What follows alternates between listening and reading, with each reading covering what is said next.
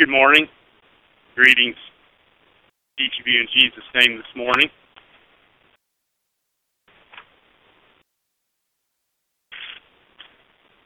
This morning I invite you to turn with me to the book of Ephesians again. A couple weeks ago, we covered through verse 20 of chapter 5. This morning I'm going to try to finish looking at chapter 5. I'd like to, at this time, read those verses. Ephesians 5, verse 21 through the end of the chapter. Submitting yourselves one to another in the fear of God. Wives, submit yourselves unto your own husbands, as unto the Lord. For the husband is the head of the wife, even as Christ is the head of the church, and he is the Savior of the body. Therefore, as the church is subject unto Christ, so let wives be to their own husbands in everything. Husbands, love your wives, even as Christ also loved the church, and gave himself for it, that he might sanctify and cleanse it with the washing of water by the word, that he might present it to himself a glorious church, not having spot or wrinkle or any such thing, but that it should be holy and without blemish. So ought men to love their wives as their own bodies. He that loveth his wife loveth himself. For no man ever yet hated his own flesh, but nourisheth and cherisheth it, even as the Lord the church. We are members of his body, and of his flesh, and of his bones. For this cause shall man leave his father and mother, and shall be joined unto his wife, and they two shall be one flesh. This is a great mystery, but I speak concerning Christ and the church. Nevertheless, let every one of you in particular so love his wife, even as himself, and the wife see that she reverence her husband.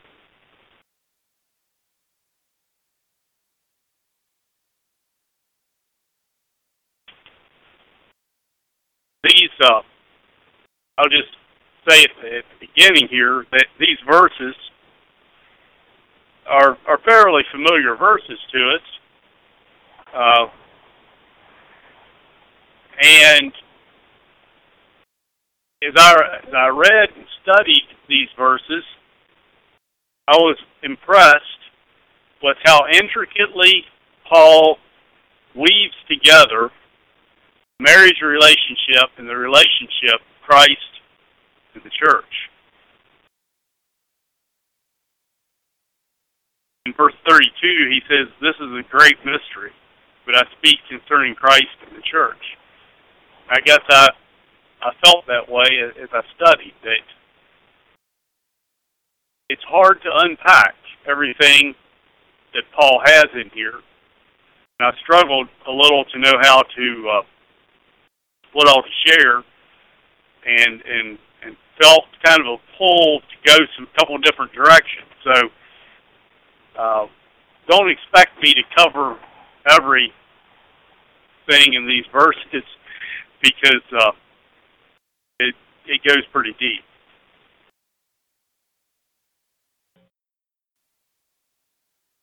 I don't know if you thought about it or not, but verse 21 is somewhat of a transition verse as we look at this chapter in Ephesians. In fact, some Bibles have a paragraph break at verse 21.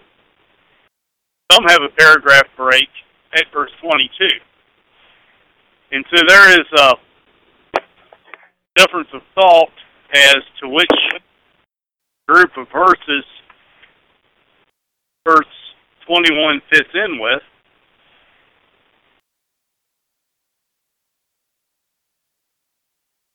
It can be seen as a conclusion to the verses that precede it, or it can be seen as introducing a new section.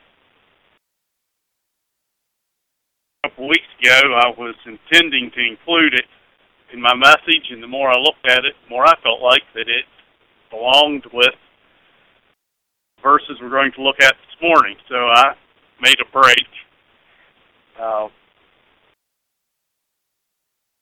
with verse 21 being the paragraph break, contrary to where my Bible has the paragraph break. So verse 21 says, submitting yourselves to one another in fear of God.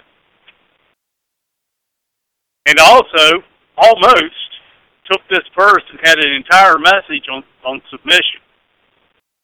Mm-hmm. Because I think it's a very important subject.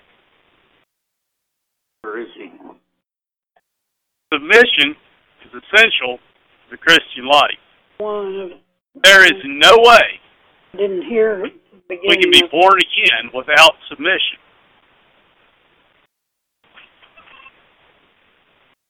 I'd like to look at the subject of submission and why it's important, and I think it lays the groundwork for following verses then. Submission has to do with accepting authority versus setting ourselves up as the one in charge. A good definition, good dictionary definition of submission is to yield oneself to the authority or will of another.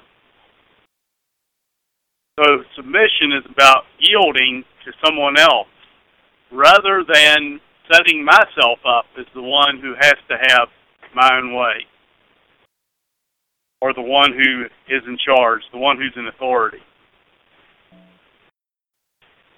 So I'd like to ask you to think about, in thinking about submission,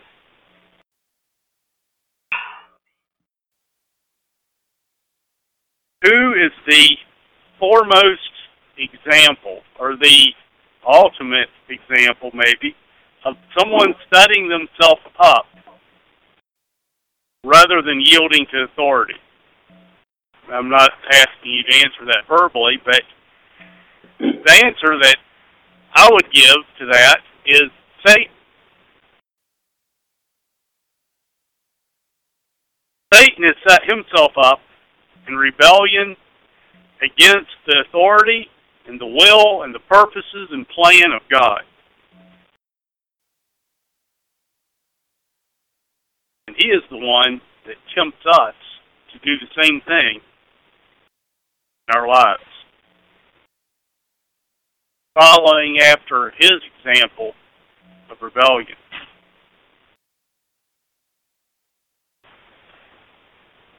We believe that God is the supreme authority, supreme power in the universe. Why? It's because of who he is. God's omnipotent. He's all-knowing. He's everywhere present. He's the creator. Everything that exists, he created. So if he created it, doesn't he own it? Doesn't he deserve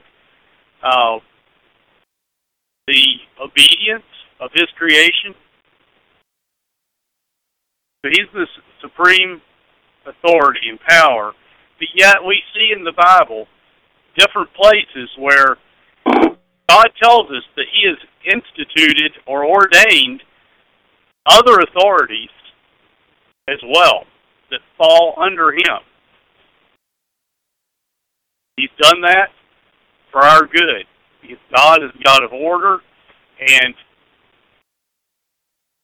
there needs to be a chain of command, so to speak, for there to be order in the world.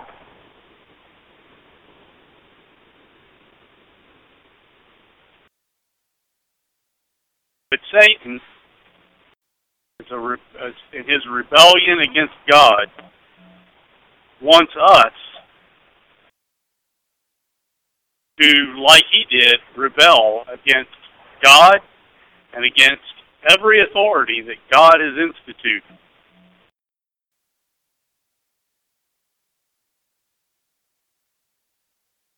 For us, we have two options, two choices. Either we submit to God's authority and the authorities that He has instituted under Him, or we choose to follow Satan's way of rebellion against God and against His authority. You ever think about why it seems like people that are serving Satan are still in rebellion against authority? Doesn't it seem like that if somebody was sold out to living for the world, following Satan, doesn't it seem like that they would be willing to submit to earthly authorities that have nothing religious about them? But yet, those people tend to be very rebellious people. And I believe that it's because even ungodly government leaders or whoever it may be are falling under God's plan of authority for mankind. And so Satan and his rebellion leads even people who are sinful, heathen people to continue to rebel against anything and everything that God has set up. So if we choose to rebel, we are following Satan's way, Satan's example.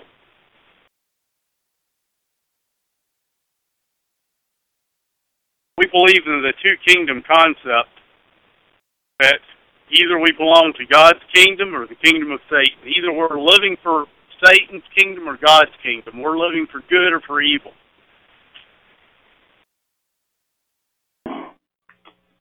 But I think we can also call them the kingdom of submission or the kingdom of rebellion or individualism.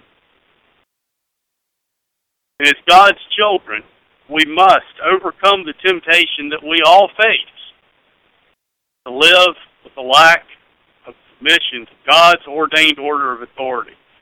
And I underlined in my notes the temptation that we all face.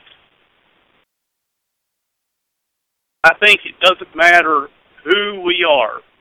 I think we could look at the person that we hold up to the highest level of the highest standards and expectations as a Christian, somebody that we admire for their dedication to Christ. And I guarantee you, if you went to that person and asked them, they would admit that there is an ongoing, continual struggle to surrender and to submit.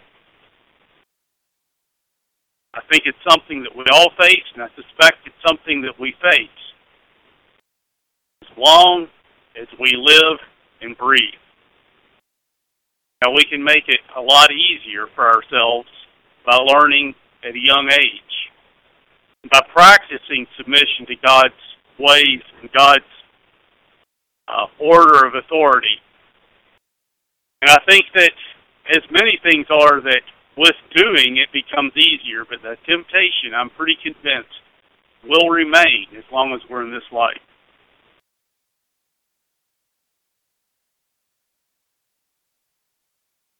To fail to submit to God's ordained order of authority, whether in the home, which is kind of what the rest of this passage is about, whether it's in the church, whether it's society, towards our government, towards our building inspectors, towards whoever we deal with, or even towards our fellow believers within the church. Failure to submit in these areas is to accept and participate in Satan's rebellion against God. I know that's strong language, but I don't see any other way to say it.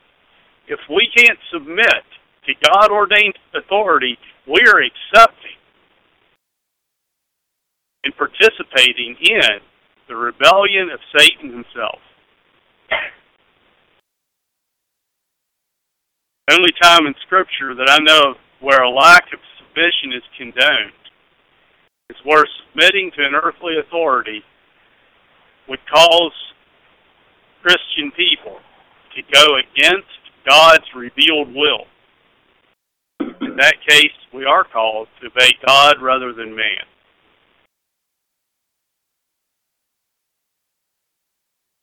I believe that submission must be a mark of the true believer. Verse 21 here, Ephesians 5, specifically implores us to submit to one another. And I believe that that is taking it one step further yet, even than submitting to those who are in authority over us. This is talking about submitting to equals.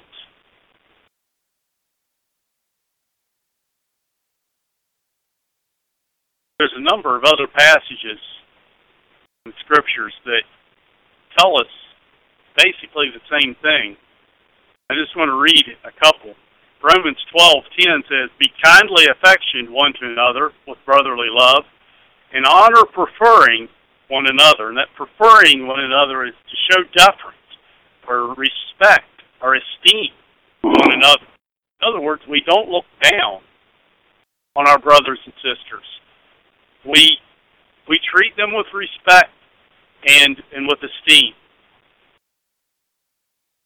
Philippians 2:3, "Let nothing be done through strife or vainglory, but in lowliness of mind, let each esteem other better than themselves." The idea here is the opposite of pushing for my agenda or promoting my ideas, putting myself and my ideas first. It's not that we are to acquiesce to others on the issues of right and wrong, but rather that within the church,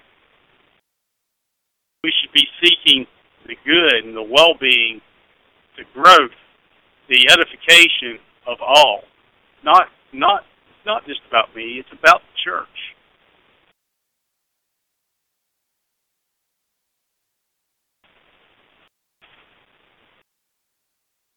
Second part of verse 21, we see that submission is out of fear of God.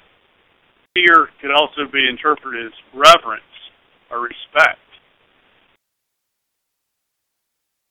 As we look at something like this in the fear of God, yes, we need to obey out of fear of judgment. But yet, if we love God and we're serving Him, really we do it out of respect and reverence for who God is. Like I said, He's our Creator. He owns us. He deserves our submission and our submission to others as He calls for it.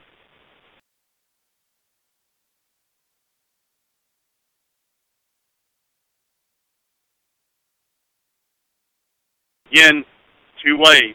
We can surrender to His ordained authority out of reverence and respect for God, or we can follow Satan's way, setting ourselves up, promoting self. I believe that this submission within the church and within society sets us up for proper relations elsewhere as well. It starts with our submission to God, and then it flows down to all other areas of relationships. In verse 22 here, Paul moves on to speak of the marriage relationship or the home. He goes on into the next chapter. In verse 22, he instructs wives to be submissive to their husbands. Again, this is part of God's ordained order of authority. We see that wives are called to submit as unto the Lord.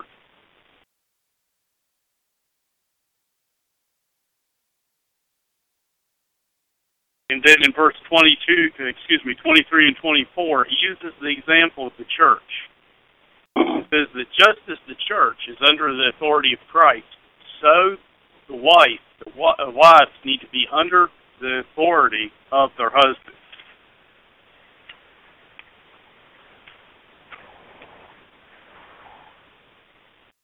Christ is the head of the church.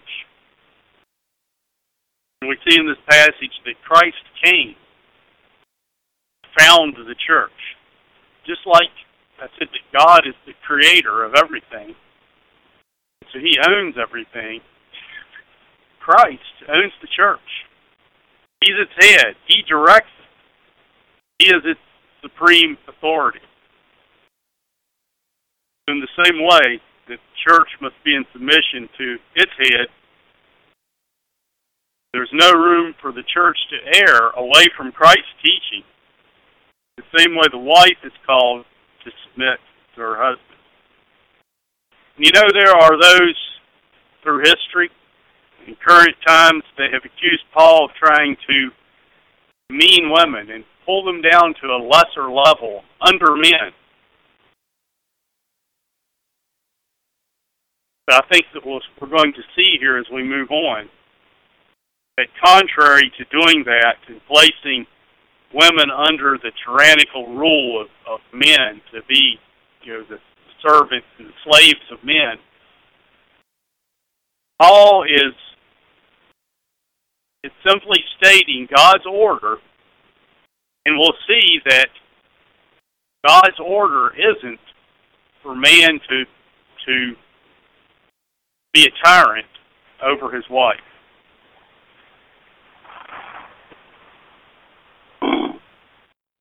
In verse 25, as we move on there, we see that contrary to placing women under the rule of men, so to speak, Paul is calling husbands to love their wives as Christ loved the church and gave himself up for it.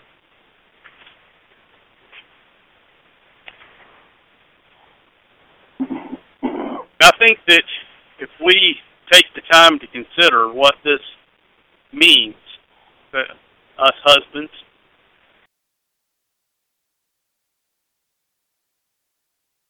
that we see that we are not given the place of ruling over the wife, but really, we are given a position of being in service to our wife.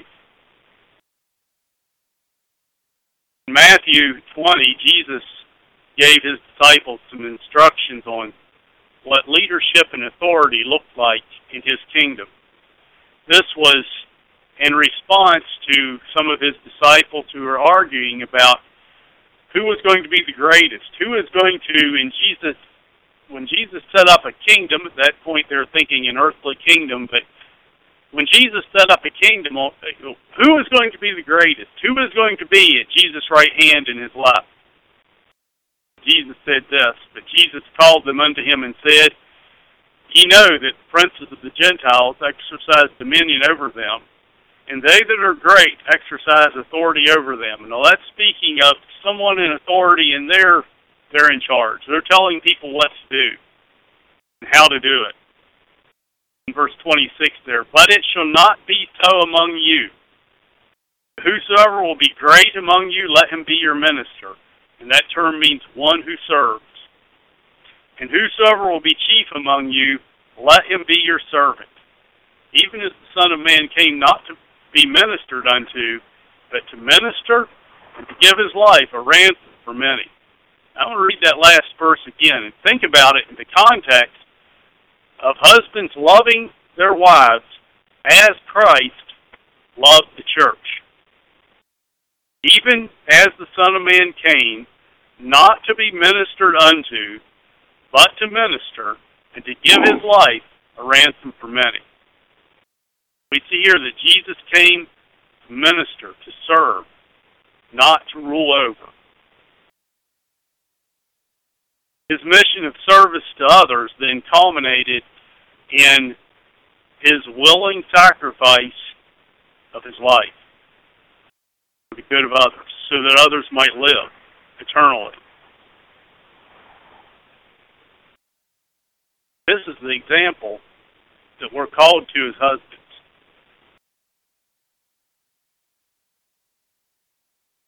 We're called to serve out of love, to give up self for the good of our wives and for the good of our families. The word submit isn't used here, but really, that is what husbands are being called to. Not to submit to their wife, but to submit to what God has called us to be. To submit to God's design for leadership in the home. And the leadership of willing sacrifice.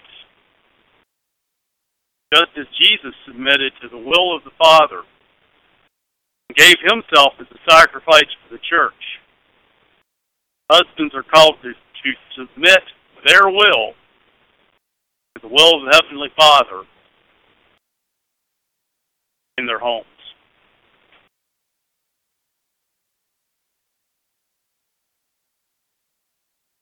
In light of command here in this passage for men to be self-sacrificial in their role as husbands, I find it interesting how in our society there seems to be a growing lack of this among men. We see men with hobbies that take them away from home, away from their wife and children. And I'm not saying that that is all entirely wrong and in a proper balance. But hobbies that involve the husband and not the wife and children. We have men that would rather hang out with the guys than spend an evening with their family. That made me think of, with this whole pandemic situation, there's been a lot of these little memes that people send around by text and social media and stuff, and very thankful that I don't have a lot of people sending me that kind of stuff, because I don't really want to fill my mind with a lot of that. But I do occasionally at work have somebody say, "Oh, you got to see this." And early on, when it was talked to you about quarantines and you know, being quarantined for 2 weeks and stuff, somebody showed me this meme of this man, and he was being questioned. And the question was, would you choose A, being quarantined for 2 weeks with your wife and children, and before the speaker could go any further, the man goes, B, definitely B. And everybody laughs. But that is the state of the home and the family in our society. That I'd rather do anything than spend an evening or a 2-week quarantine with my wife and children. And we laugh, but yet it's sad. That is not God's plan. And we also have men who spend large amounts of time and money on themselves rather than family. And these all kind of roll together. And thought about the prevalence these days, and now I'll step on Daryl's toes because he sells these people furniture probably, but man caves. You know, I've got to have a place where I can get away and have my stuff. Is that necessarily wrong? Maybe not. But there's a certain mindset there that I think goes against the tenor of this command. And I ask, have these trends in our society affected your thinking and my thinking as men? It's something we should ponder.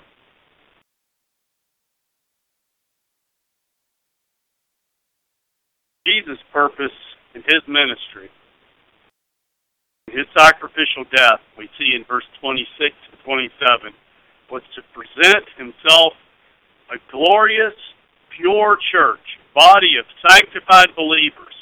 Robert talked about sanctification, that it's a process of cleansing. And as I thought about that as Robert was speaking, I thought how that we tend to, I'm not quite sure how to say it, but maybe we wouldn't take it real well if somebody say, well, you're just a saint. You know, somebody's a goody-goody. But if you get called, if somebody say, well, you're just a saint, say, praise the Lord. You know, that's what we're called to. We should want to be saintly. We should want to live a sanctified life. That's what Jesus came to do, to create, call out that body of cleansed, sanctified believers. And we see in that his purpose was not about himself. He didn't come to set up an earthly kingdom. He didn't come to promote himself. He came to promote his Father. He came to do his Father's will. In the same way, in marriage, the husband is called to work for the good of his wife and family. It's about the family unit, not the husband. We also see in verses 28 and 29 that husband's love and care and concern for his wife should be equal to care and concern I guess I have mute on for himself. We have to get into take pretty good care of ourselves.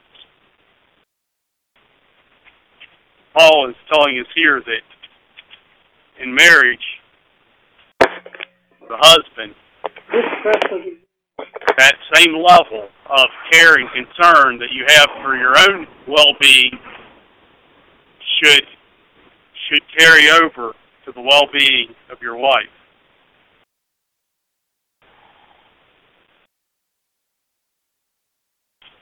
Because, as he says, that in God's design for marriage, he has united the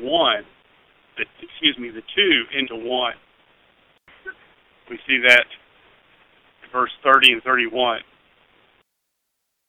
What it says there in verse 30 and 31 reflects what we read in Genesis 2, 23 and 24, where it says, And Adam said, This is now bone of my bones, and flesh of my flesh. She shall be called woman, because she was taken out of man. Therefore shall a man leave his father and mother, and shall cleave unto his wife, and they shall be one flesh.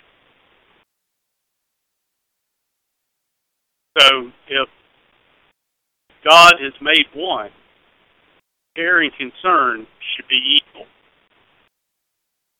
It shouldn't be just about me, and my needs, and my concerns, and my fun.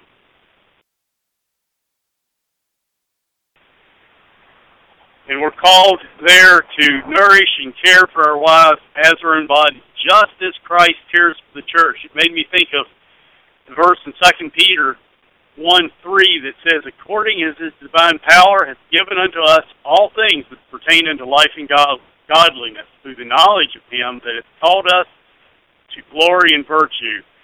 That verse tells us that God, through Christ and the Spirit, has given us everything we need to know him and to serve him.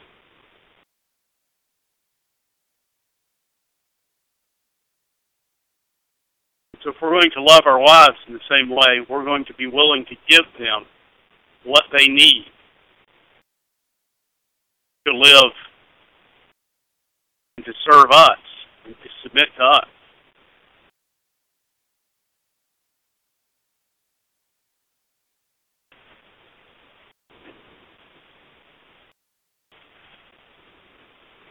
he concludes his comments here on the marriage relationship in verse 33 by reiterating the command for men to love their wives as themselves, and the wife to reverence, respect her husband. And that command to reverence or respect, I believe, is shown through the submission that he spoke of in verse 22 and 24. And that submission is based on a reverence and a respect for God and His ordained authority, His ordained order of authority.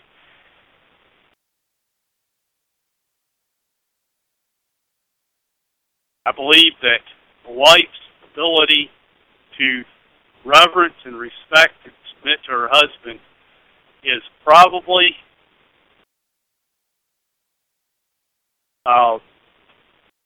fairly reflective of her ability to submit and respect God as her ultimate authority.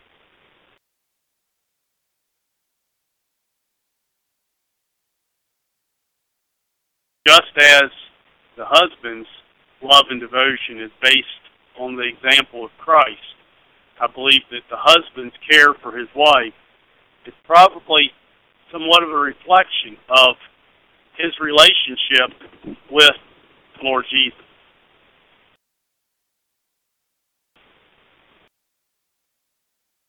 In this passage, Paul lays out the fact that the marriage relationship, as God intended it, is a representation of Christ and the church. And we need to take to heart what it says about the marriage relationship. But also, we need to not overlook the spiritual truths contained here regarding Christ and the church.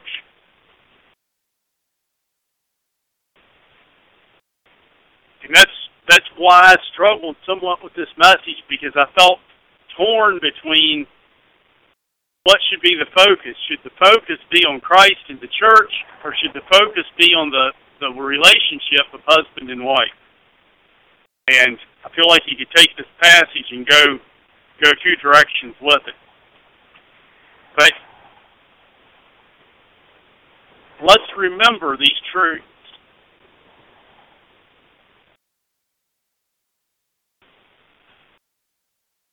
And not overlook the fact that the family unit, or as the family unit functions according to God's plan and design, that it is a very powerful witness to the world around us of the life-changing power of Jesus Christ. The state of marriage in our society is fairly deplorable. The divorce rate for first-time marriages is somewhere between 40 and 50%. Divorce rate for second marriages is higher yet than that. Also, the definition of marriage is being changed by our society away from what God originally intended and instituted. You know, we can decry the downfall of society and how deplorable all these things are. But maybe, rather than going around with long faces declaring how awful things are, we need to remember and realize that in this environment, it is even more important than ever for us to display what God intended for marriage and families for our lives. Our willingness to submit to God's ordained order of authority, His ordained plan for love and respect, submission in the home, as well as that love and submission in the church, society, is going to have a profound, it will it will have a profound impact on the effectiveness of the church. There's a saying that says, as goes the home, so goes the church. In other words, the lack of submission to this God-ordained order of authority and order of submission, and how we're to love our wives, if it's not followed, it will flow over and have a negative effect on the church. If it has a negative effect on the church, it's going to make the church ineffective in our society. It's going to negatively affect, advance God's kingdom here on this earth. And when we base our marriage relationships on God's design and on Christ's example, what He's done for the church, so that He can be honored and glorified, and so that the church can be effective, so we can leave a good example and a strong witness to the power of God and to the goodness of His plan, His design for mankind. May God bless you. We have a song.